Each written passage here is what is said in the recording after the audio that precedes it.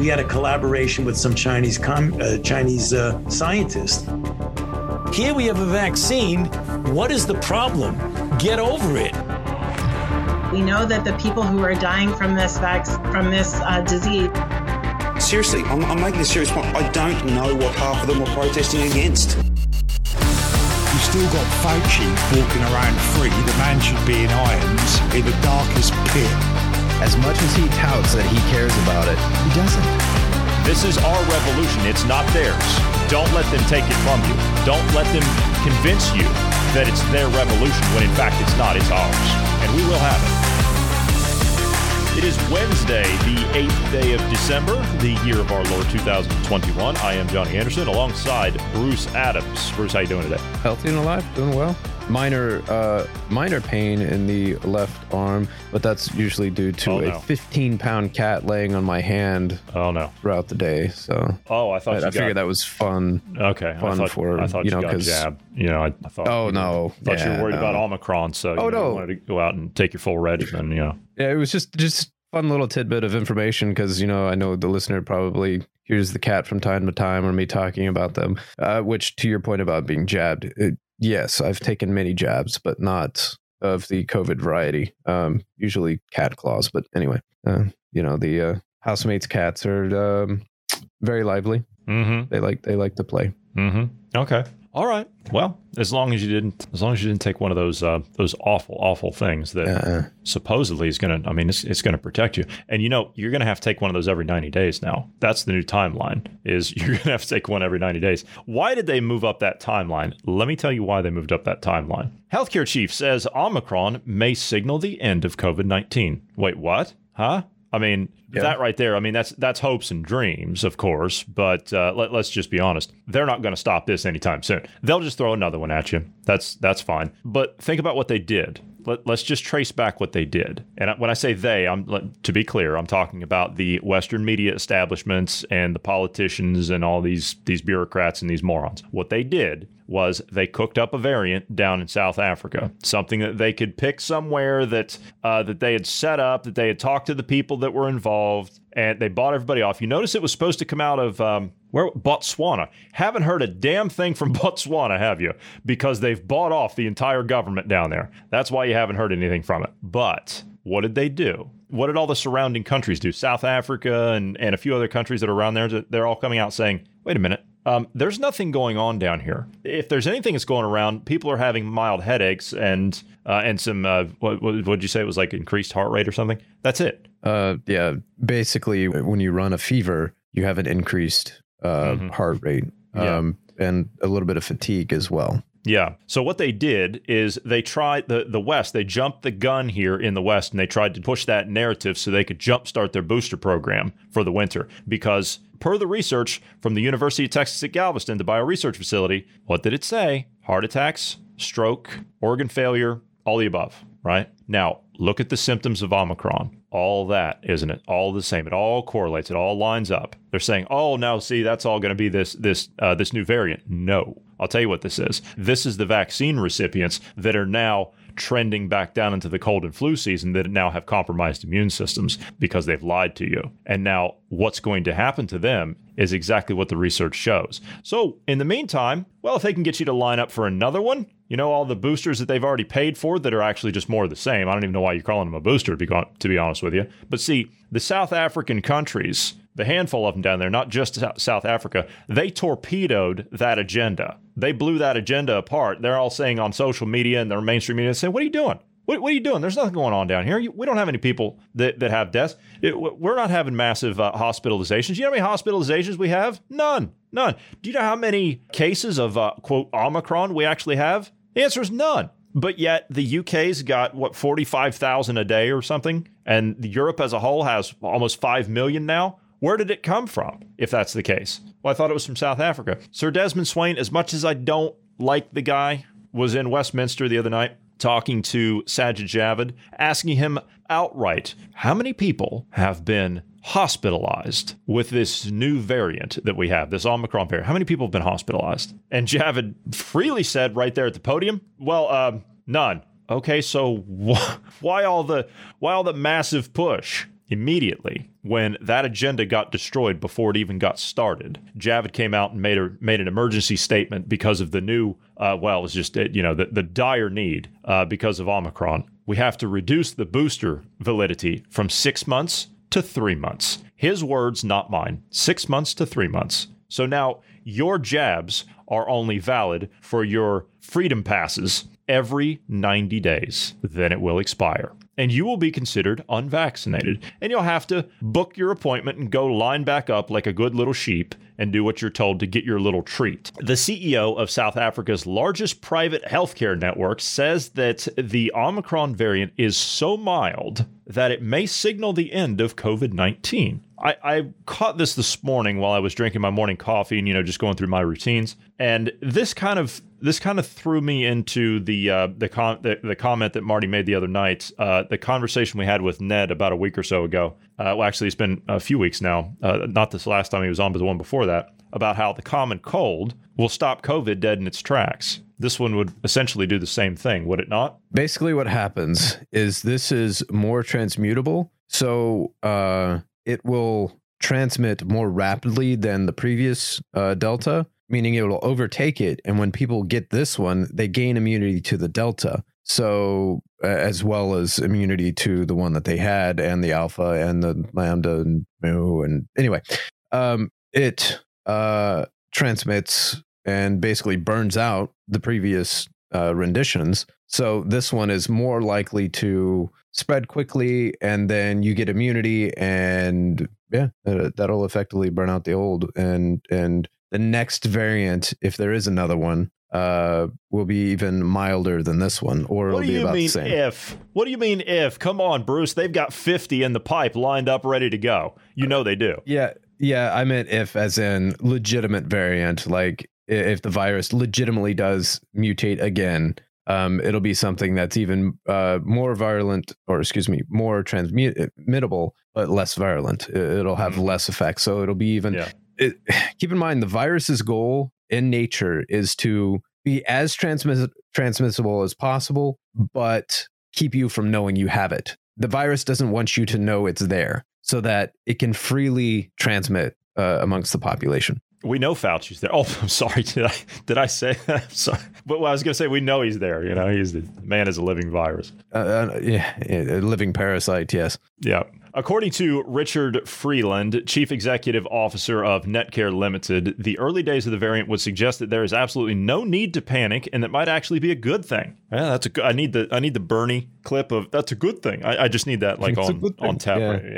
Yeah. I'm quoting here: if in the second and third wave we'd seen these levels of positivity to tests conducted, we would have seen very significant increases in hospital admissions, and we're not seeing that. In our primary care clinics, it is mainly people under 30 years old. So I actually think that there is a silver lining here, and this may signal the end of COVID-19, with it attenuating itself to such an extent that it is highly contagious, but doesn't cause severe disease. That's what happened with the Spanish flu. That's exactly what you just alluded to. We're seeing breakthrough infections of people who have been vaccinated, but the infections we're seeing are still very mild to moderate. So for healthcare workers who have had boosters, it's mostly mild. I think this whole thing has been poorly communicated and so much more panic generated. That's how they like it. They need everybody in a constant state of perpetual fear, because when you're in a state of fear, when you're in fear of your life constantly, well, then you're more manageable to social engineering, aren't you? Yes, you are. You're more susceptible to any type of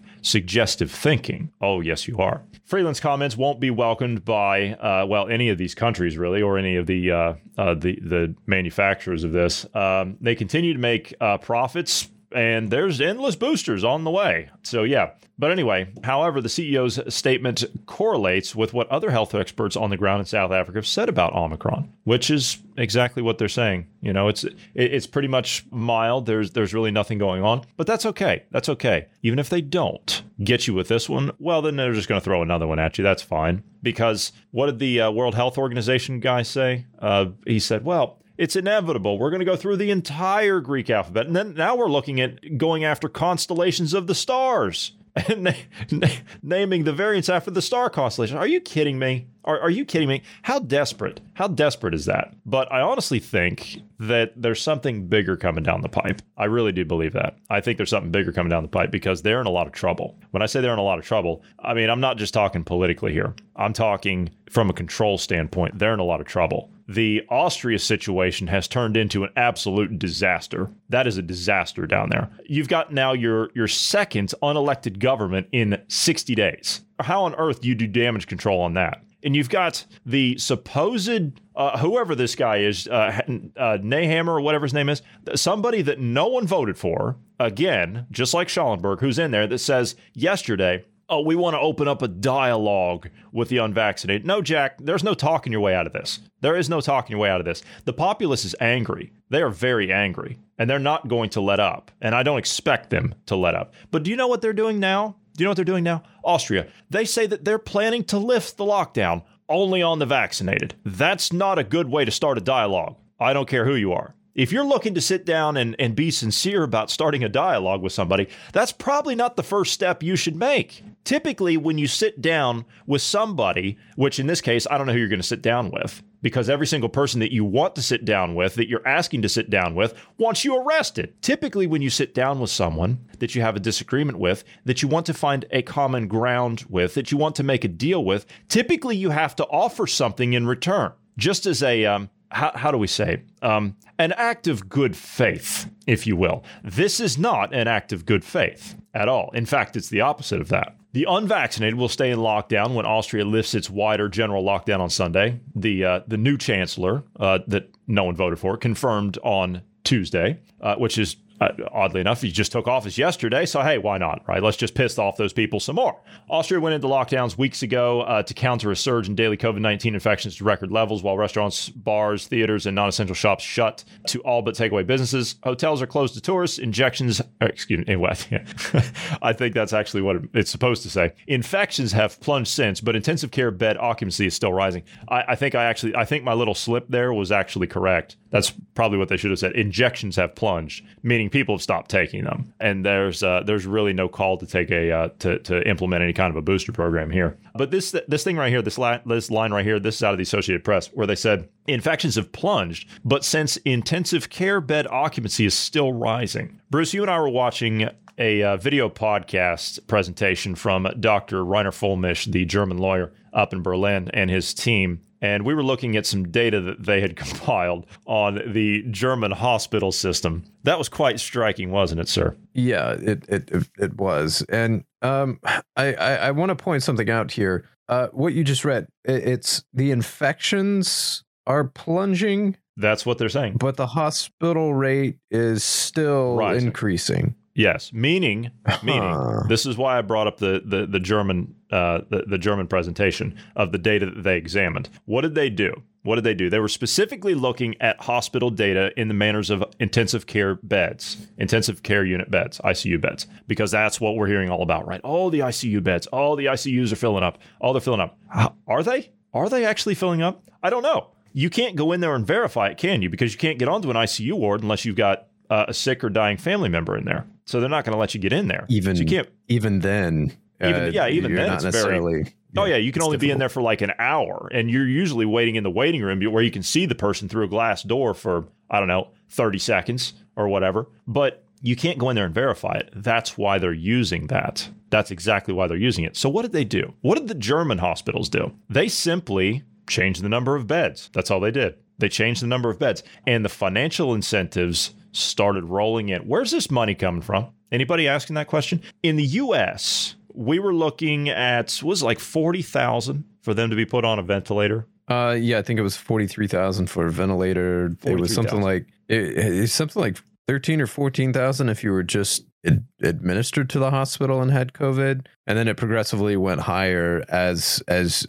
your symptoms worsened, and then eventually when you were put on a ventilator, they would get an amount, and then if you died in the hospital, they would also get an amount as well. And funny enough, we kind of had the suspicion that that's what they were doing here too. Well, in fact, they did. That's exactly what they did, although the financial incentive was much higher. So, for example, what they would do, and we listened to how they put this together, how they were explaining this, and this was put together by not only Dr. Fulmish and his team, but Wolfgang Wodarg, who was the head of the EU side of the World Health Organization, who was on his podcast at the time explaining this. So what they did, they had a set number of beds in the beginning. This is all the way back in 2019 and early 2020. They had a set number of beds, and then they just simply removed the beds. That's all they did. And then they removed the normal classification for patients being put into the ICU. So they changed that statistic. So now anybody that would go into a hospital, and we could clearly see the normal cases, we could see the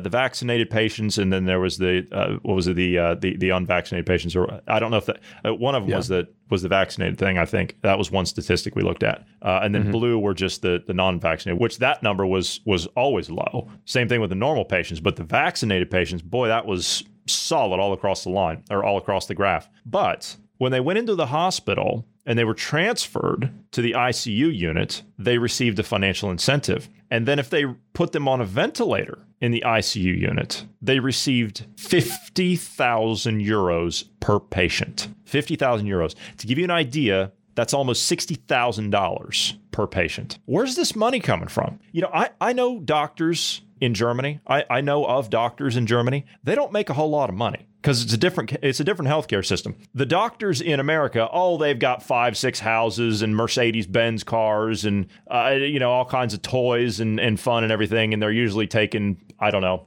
1-2 calls a day, and that's about it. That's not the case in all doctors. I know some hardworking doctors in the U.S. too. I mean, I'm not saying that's the case in all. That's the same in all cases, but anyway, here it's a little bit different. Here, doctors are making about the same amount of money as a normal working class person. So they're not making a whole bunch of money. I know a couple of doctors, a husband and a wife, that just live around the corner from me, and they live okay, but you can tell that they don't have a whole bunch of money. They did the job and they're both retired now, but they did the job because they loved being a help to people and healing people. That's what they wanted to do. But where's this money coming from? If these doctors are not making that kind of money, well, then obviously there's not that kind of money in the health system. Where's it coming from? I'd venture to say it's coming from the same place that it's coming from in the US and the UK and France and Italy and all these other places, and the Netherlands and so on and so forth. And I bet if we start kicking rocks over, I wonder where it's going to lead. Actually, I know for sure in the US, some of it is it's simply the government, the taxpayer, that's paying for everything. It was Medicare that was paying for those, $43,000 bills. At one point, they were also paying people to go in and get tested and have positive test results. And then if you had a family member that passed away, but they didn't have COVID, you could, for a little bonus, have that family member listed as having died of COVID. It was like $10,000, I believe it was, if your family member passed away with COVID. So, yeah. Australia, they were offering $9,000, I believe, as well. So they just started doing that. Did I tell you the bribes started over here? I did. I sent you a message. I told you about that. Yeah, you did. Yeah. Yeah.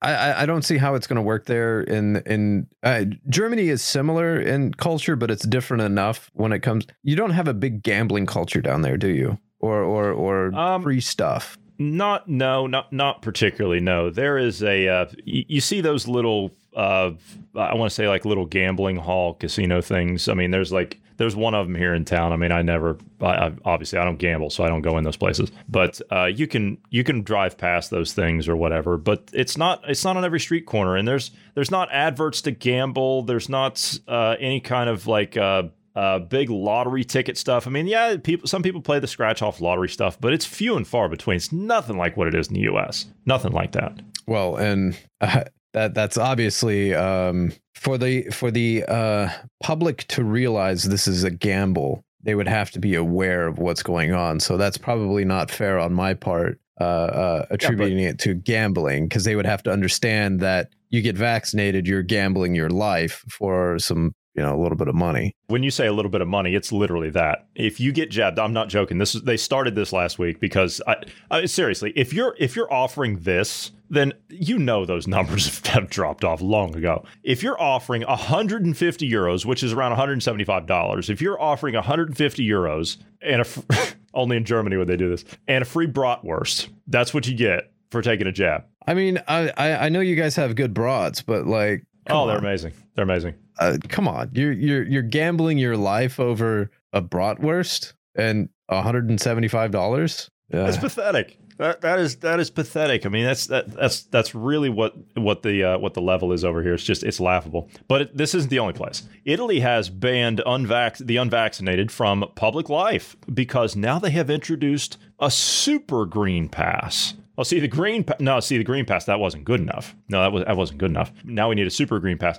By the way, again, I'll ask the question: where's Mario Draghi? Where is he? Where's he been? Has he made any public statements? I haven't seen him. Have you? You would think he would be out there all over the international TV and everything else promoting his wonderful agenda that the people just love. Where is it? Where is he? I haven't seen him at all. Italy's rolling out its super green pass today, barring the unvaccinated from a variety of events and amenities, even if they have a negative COVID test. Yep, same as it is here. You're either jabbed or recovered, and recovered is being pulled. It's in the process of being pulled. Unvaccinated individuals are now barred from eating indoors at restaurants, attending sports events, concerts, theaters, and other public events, regardless of whether or not they have tested negative for, let's just be honest what it is, the Chinese coronavirus. The new measures, as part of the implementation of the new Super Green Pass, which will further delineate between vaccinated and unvaccinated people in Italy, those who have recently recovered from the virus will also be able to get the new pass, the paper says, until they pull it. Yeah, you watch. They'll pull that. Mandatory vaccination is also being expanded, according to a report, with the school staff, police, and those working in the military now will be forced to take the jab or risk their job from next week. Healthcare workers in the country are already subject to the requirement, which most of them have actually quit. Restrictions are also being rolled out to public transport, with passengers needing to show a basic green pass, proving they are vaccinated against COVID, have recovered from the disease, or have tested negative within 72 hours of the ride. There was a video, just an old Italian woman that I saw today, who wanted to get on a bus, and the police were literally stopping her from getting on the bus because she didn't have COVID pass. How pathetic is this? How far have we fallen? Because it's just it's just some stupid political agenda?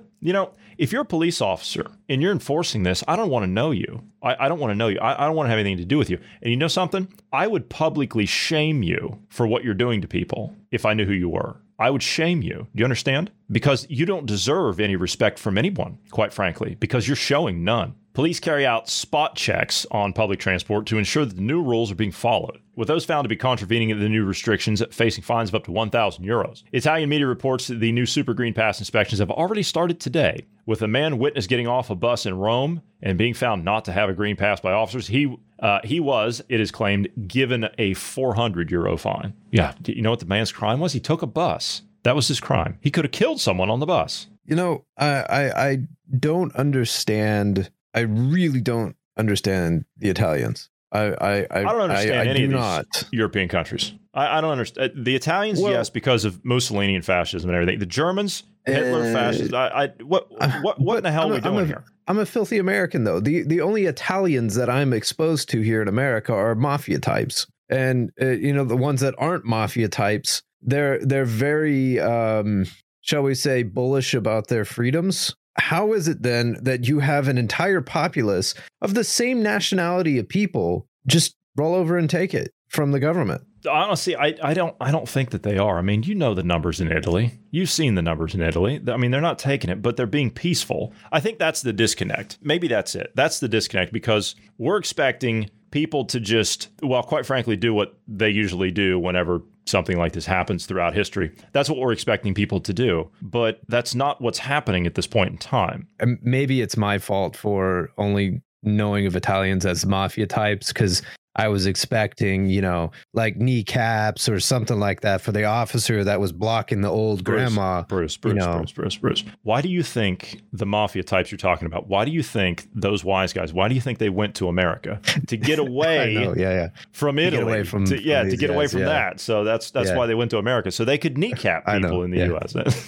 Yeah. I'm being facetious, obviously, but the point still stands. I'm any people, as you said, we expected them to resist a little bit more because your lives are being taken away from you. And again, I think they are resisting, but this is being done in a peaceful manner. This is different. I mean, you had the Germans out in force protesting over the weekend. Can't fault them for that. Same thing with the French. Same thing with the Italians, of course.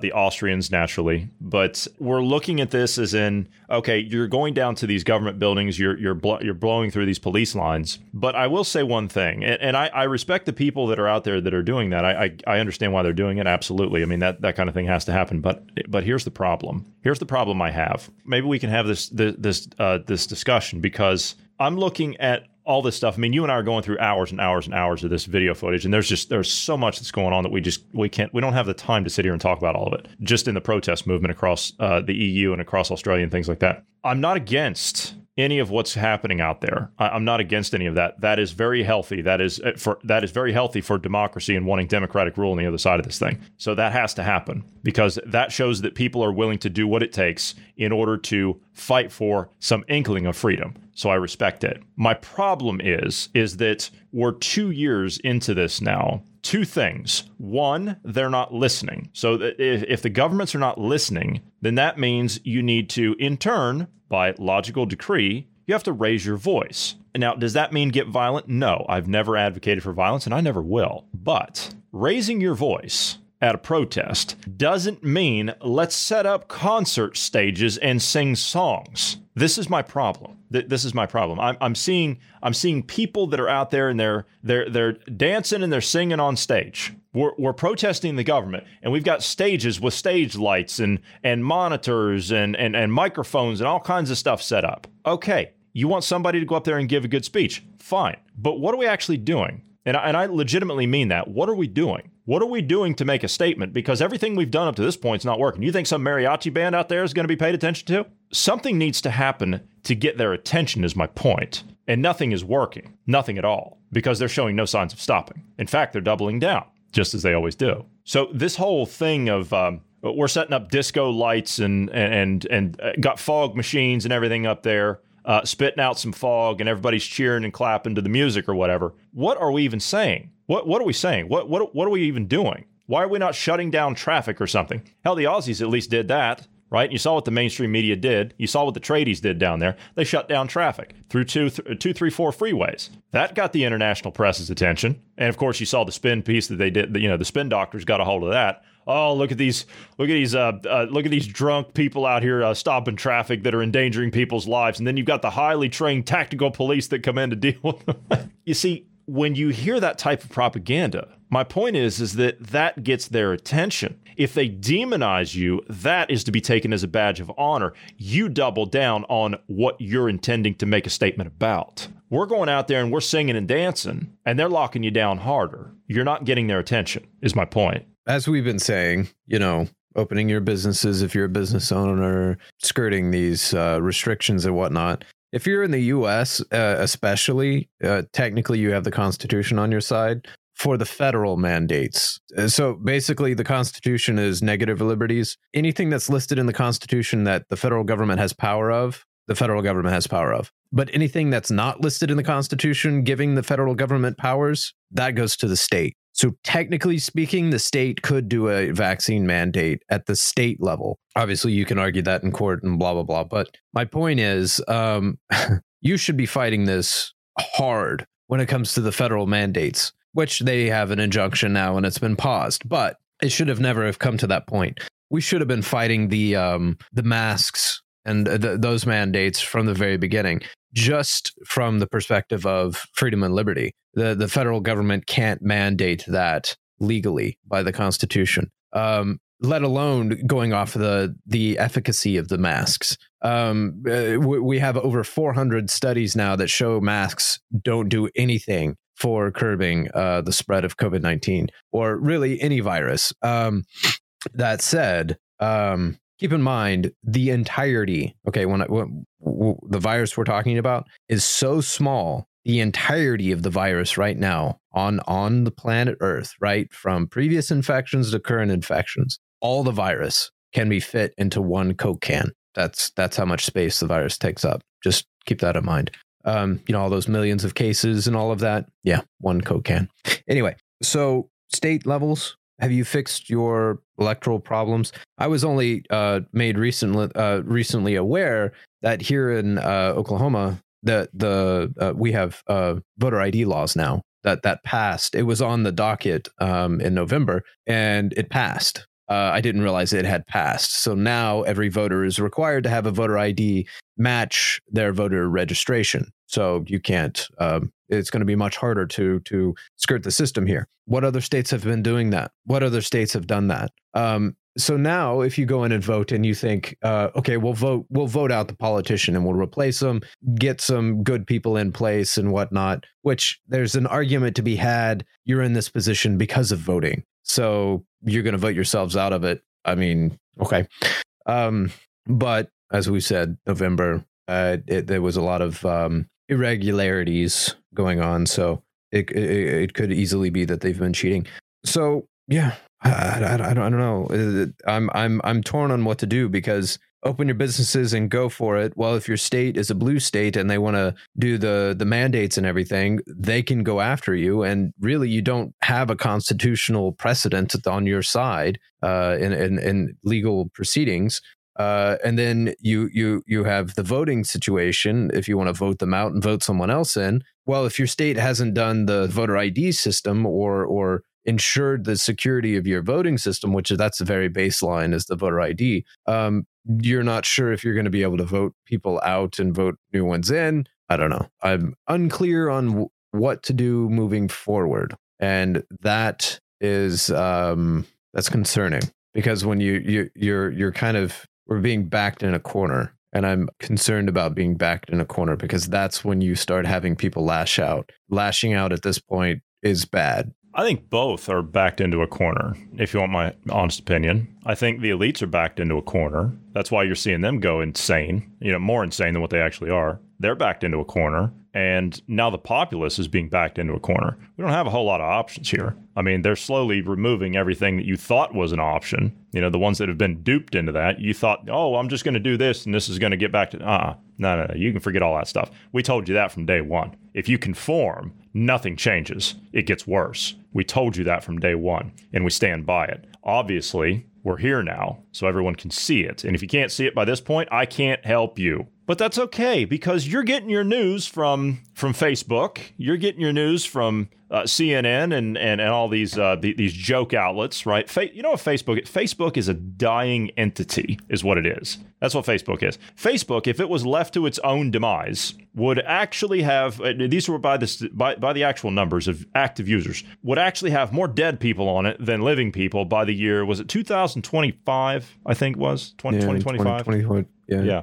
To be fair, though, Facebook is technically already dead, because now it's metaverse. True. Yeah, it is. Yeah, that's true. And quite frankly, I think it's just going to further its collapse, because no one wants to wear some clunky piece of garbage on their head. The generations coming up behind you do. I have to push back on that. Okay. But yeah, there's many in our generation that do and have been they've been stuck in that universe for months on end. And the only reason they come out is to eat and bathe. That's crazy, man. That is. No, I can't do it, man. There's too much going on in reality. Yeah, but you're the thing is you're someone that's been out and explored the world. You've gone out and done something. Yeah. Many of these are getting stuck in a dead-end job, or the only thing they see is things like climate change is going to kill us all, or we're going to die because of a virus, or those kind of things. So their world perspective is bleak. So why not go to something like this? Take a jab and exist in Mark Zuckerberg's. Why didn't they just call it Zuckerverse? Why didn't you just call it that, or Gates verse, or whatever? I don't know. Why didn't they just call it that? I don't know why they call it metaverse. It's ridiculous. I don't know who these PR people are. They're terrible. These marketing and these PR people. Whoever Zuckerberg has for his PR person, fire that person. Fire that person immediately. Under no circumstances should he have been the one out there promoting that, because he's just god awful. He's just terrible to even look at. Well, on top of that, they should have taken some hints from Elon Musk and his the series of cars that he makes. The S3X. If you're familiar with elite speak, that spells sex. I mean, everything that he does is full of memes and cultural stuff. Why don't companies jump on board with that? You're trying to target the younger generation with this stuff. Why not talk their own language? And that's what he's done. And he's actually loved for it. And to be fair, I find it hilarious that we have a billionaire that's doing these kind of jokes, these silly things. It's hilarious. And I listened to some of the interviews of him talking about like SpaceX and all of that. And typically in the rocketry industry, they use certain measurements for thrust. And as a layman, you're like, okay, so it has X amount of thrust. That means nothing to me. So he literally craps on that whole system that the like NASA and the sciencey community uses. He's like, why are you using that? Why don't you just put tons or pounds of thrust per ton or something like that? And so all of his rocket engines and everything, like he talks about, it's so many pounds of thrust per ton or whatever, tons of thrust per pound or whatever it is. I don't remember the numbers, but anyway, it's just it's fun. Why doesn't he do something that's entertaining, fun? Well, he made a Tesla whistle. Who made it? Are we still talking about? He made a cyber whistle. No, he made a. We're talking about Musk. He made a cyber whistle. Didn't you hear about it? No. Well, okay. Yeah, but he's the one that's being funny and culturally, So you know what he did? Mm-hmm. You know this whole this Apple cloth thing that's like $20 or whatever, to wipe your phone down. Have you heard about this? So Apple's selling you a cloth for $20 to wipe your phone down, right? Is it like microfiber or something? I guess, and it's got an Apple logo on it. So I mean, it's $20. Musk put out a thing and he said, okay, why would you spend $20 on an Apple cloth when you could buy a cyber whistle for $50? And it was in the shape of the Cybertruck. As soon as he did that, and it was put up on their website, on Tesla's website, the thing was sold out, back order. I would have done something like Blue Origin rocket whistle. It does have a familiar shape. I have to say it does. It's got a familiar shape. Mm-hmm. Yeah, and it does make Feminist angry. I can't quite place it. I don't know why. I can't quite place what it looks like, but it reminds me of something when I see it. I have a clip here of Elon Musk talking about the government. At a certain point, really what you're doing is capital allocation. So you're not. It's not money for personal expenditures. What you're doing is capital allocation, and it does not make sense to take the job of capital allocation away from people who have demonstrated great skill in capital allocation and give it to an entity that has demonstrated very poor skill in capital allocation, which is the government.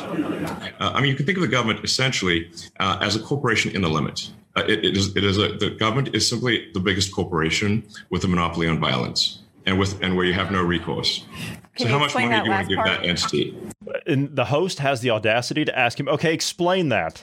Lady, it's pretty clear. Who's allowed to have a military and who's allowed to use it? Only the government. Who's allowed to have nuclear weapons? Who's allowed to have aircraft, tanks, those kind of things? Who's allowed to spin you into oblivion, like he's talking about? Who's allowed to break your supply chain? Who's allowed to run your store shelves dry? Who's allowed to shut down your business? Who's allowed to tell you where you can go, when you can go there, and how long you can be there? And they're not even allowed to do those things. No, we allow them to do those things. See, I think that that's been the biggest misconception by these sellout politicians. Is that right there? Is, you see, they have simply forgotten who they're working for. All you politicians, I don't care what country you're in, right? If you're in a Western country, understand something. You turned your back on your bosses, and by that I mean we the people. We're your bosses. I don't care who Klaus Schwab and company are. The fact is that when we finally put you in handcuffs where you rightfully belong, we're not going for you. We want your bosses. That's who we're after. I don't care about, I'm compromised. They've got this dirt on me. They got that dirt on me. That's your problem. That is your problem. That is your responsibility. If you're a compromised, degenerate individual like those coke heads in Westminster that are snorting coke off the toilet floors, that's your problem. All right, let's spend the last few minutes here talking about this. Pfizer has got a new board member, Dr. Susan Desmond-Hellmann. Now, I know that name doesn't really ring a bell or anything, but her previous job that she just left might have just a tiny little bit of a conflict of interest. And she previously served as the lead independent director at Facebook. Well, we're just putting people from social media companies on boards of pharmaceutical companies because they have so much knowledge about that. That's kind of like Mark Zuckerberg hiring a woman named Danielle Anderson, no relation, to be the lead Facebook fact checker on COVID-19 misinformation, and she literally ran the experiments at the Wuhan lab. You couldn't make the magnitude of this up. Sounds like there's quite a few companies and politicians that are compromised in all of this. I'm really wondering how deep this goes. And you've noticed as well, the mainstream media hasn't really been talking much about Ghislaine. No, it's been kept kind of quiet. Hellman was appointed to the social media platform's board in March of 2013 and served as lead independent director from June 2015 until from June 2015 until October 30th, 2019, shortly before the first reported case of COVID-19. Mark Zuckerberg, who is the founder and CEO of Facebook, of course, said that Sue has been a wonderful and thoughtful voice on the board for 6 years, and I'm personally grateful to her for everything she has done for this company. That was, in response to her departure. She was leaving the company at that point. I remain positive about Facebook and the mission to give people the power to build community and bring the world closer together. Facebook shareholders require a board of directors that is fully engaged and committed to address the critical issues confronting Facebook at this time. By the way, that was a statement right there that was made by Hellman, the woman, what's her name? Susan Desmond-Hellman. She explained that in reference to her role as, I know this might come as a shock too, but she was the CEO of the Bill and Melinda Gates Foundation as well. So, I'm sure that certainly there can't be any conflict of interest. She's now on Pfizer's board. She was the lead independent director for Facebook, and she was also the CEO of the Bill and Melinda Gates Foundation for a while. Yeah. Unfortunately, increasing demands from my CEO role, my extended family, and my own health make it no longer possible for me to commit the necessary time and energy required to properly serve Facebook and its shareholders. Now, she added that in a public statement. Of course, she joined the Pfizer board shortly after that. Amidst Hellman's tenure on the Pfizer board, Facebook has initiated campaigns to censor COVID-19 vaccine skeptics, as leaked internal documents from the company reveal algorithms aimed at drastically reducing user exposure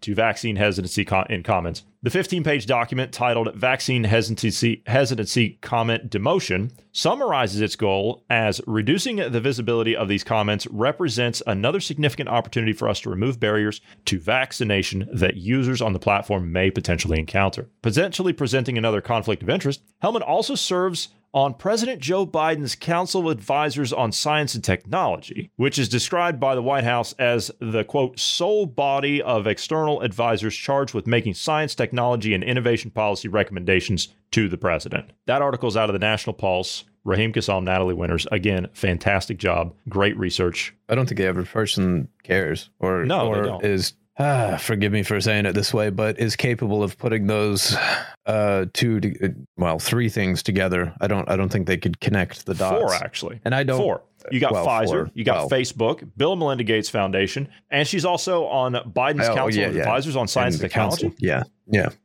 So I don't say I could even connect the dots there. Obviously, I miscounted. So expecting the average person to pay attention to these things, and National Pulse is also considered an alt-right media and has been, lambasted by the mainstream media because they're actually doing journalism, whereas the mainstream media is shoveling bovine excrement and trying to feed it to you.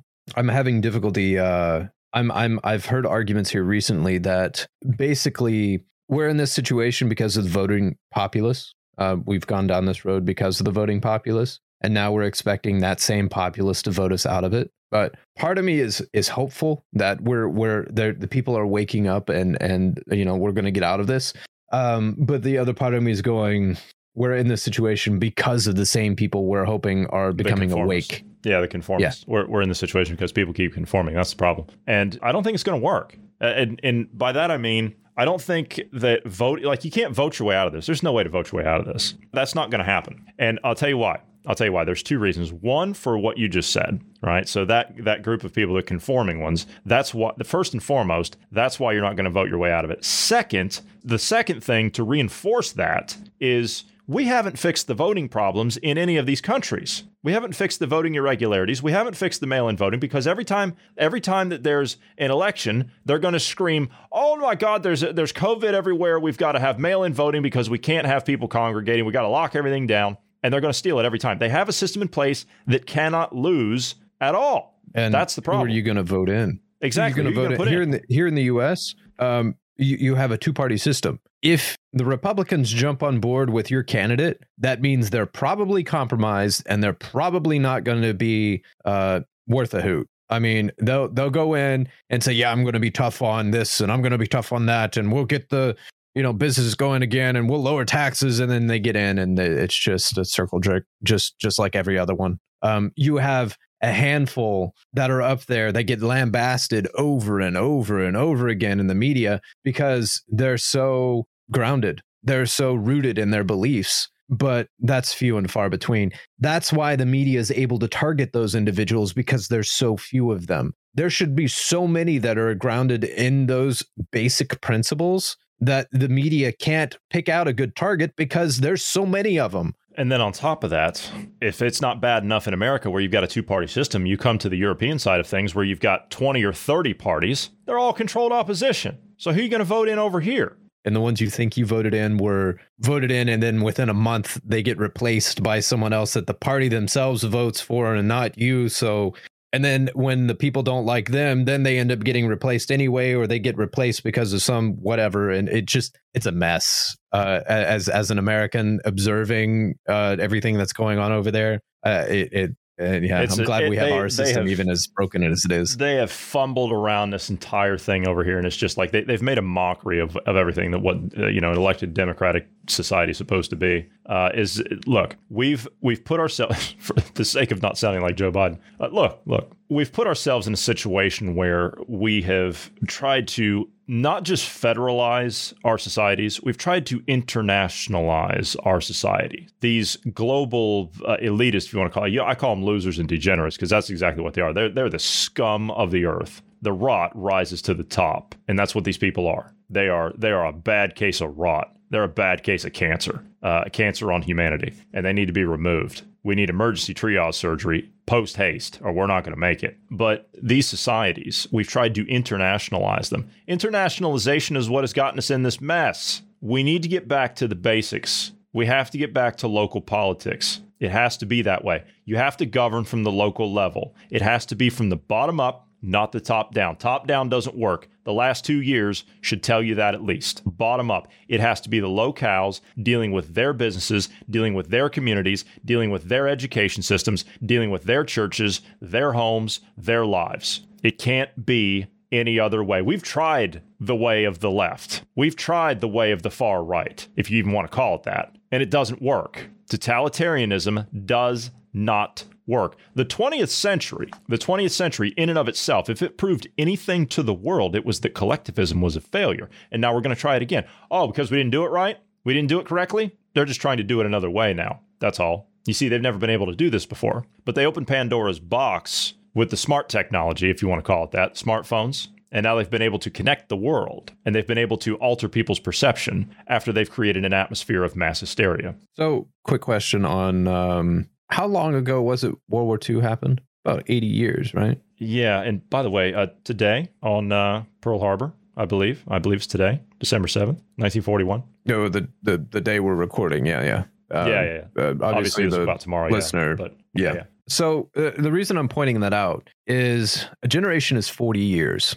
Okay. Typically, what ends up happening in 40-year cycles is what's called a me-we generation. So you've got the me generation, which are typically selfish. They're more about the individual. And then you have the we generation, which is more about the collective. The last we generation was 80 years ago. And you see what the we generation brought us. Hitler, Stalin, Mussolini, all these dictators that we talk about, that's where they came from, was the we generation. We're in a we generation again. 40 years ago, do you know of the me generation spawned something, I guess, kind of culturally equally as bad? That's when you had like the 60s, 60s, 70s, 80s, kind of that, well, perversion, we'll call it. But on a large scale, it wasn't mass murder, except for abortion. It wasn't mass murder of populations by government or any of those kind of things. That typically wasn't going on. You didn't have some dictator come to power and say, we have to wipe out a select group. We're back in a we generation again, which consequently means there's also the hero generation. Just like our grandfathers, they fought in World War II.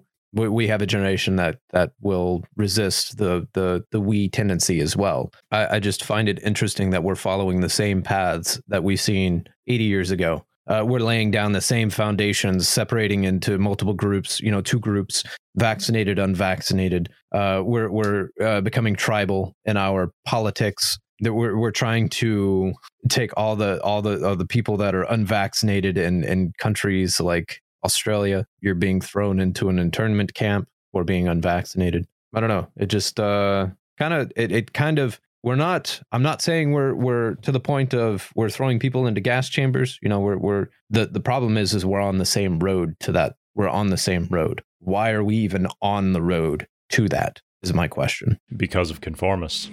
Conforming, I actually think conforming to a degree is actually beneficial to society in a sense. I'll give you an example as a Christian. I think it's Paul that talks about it.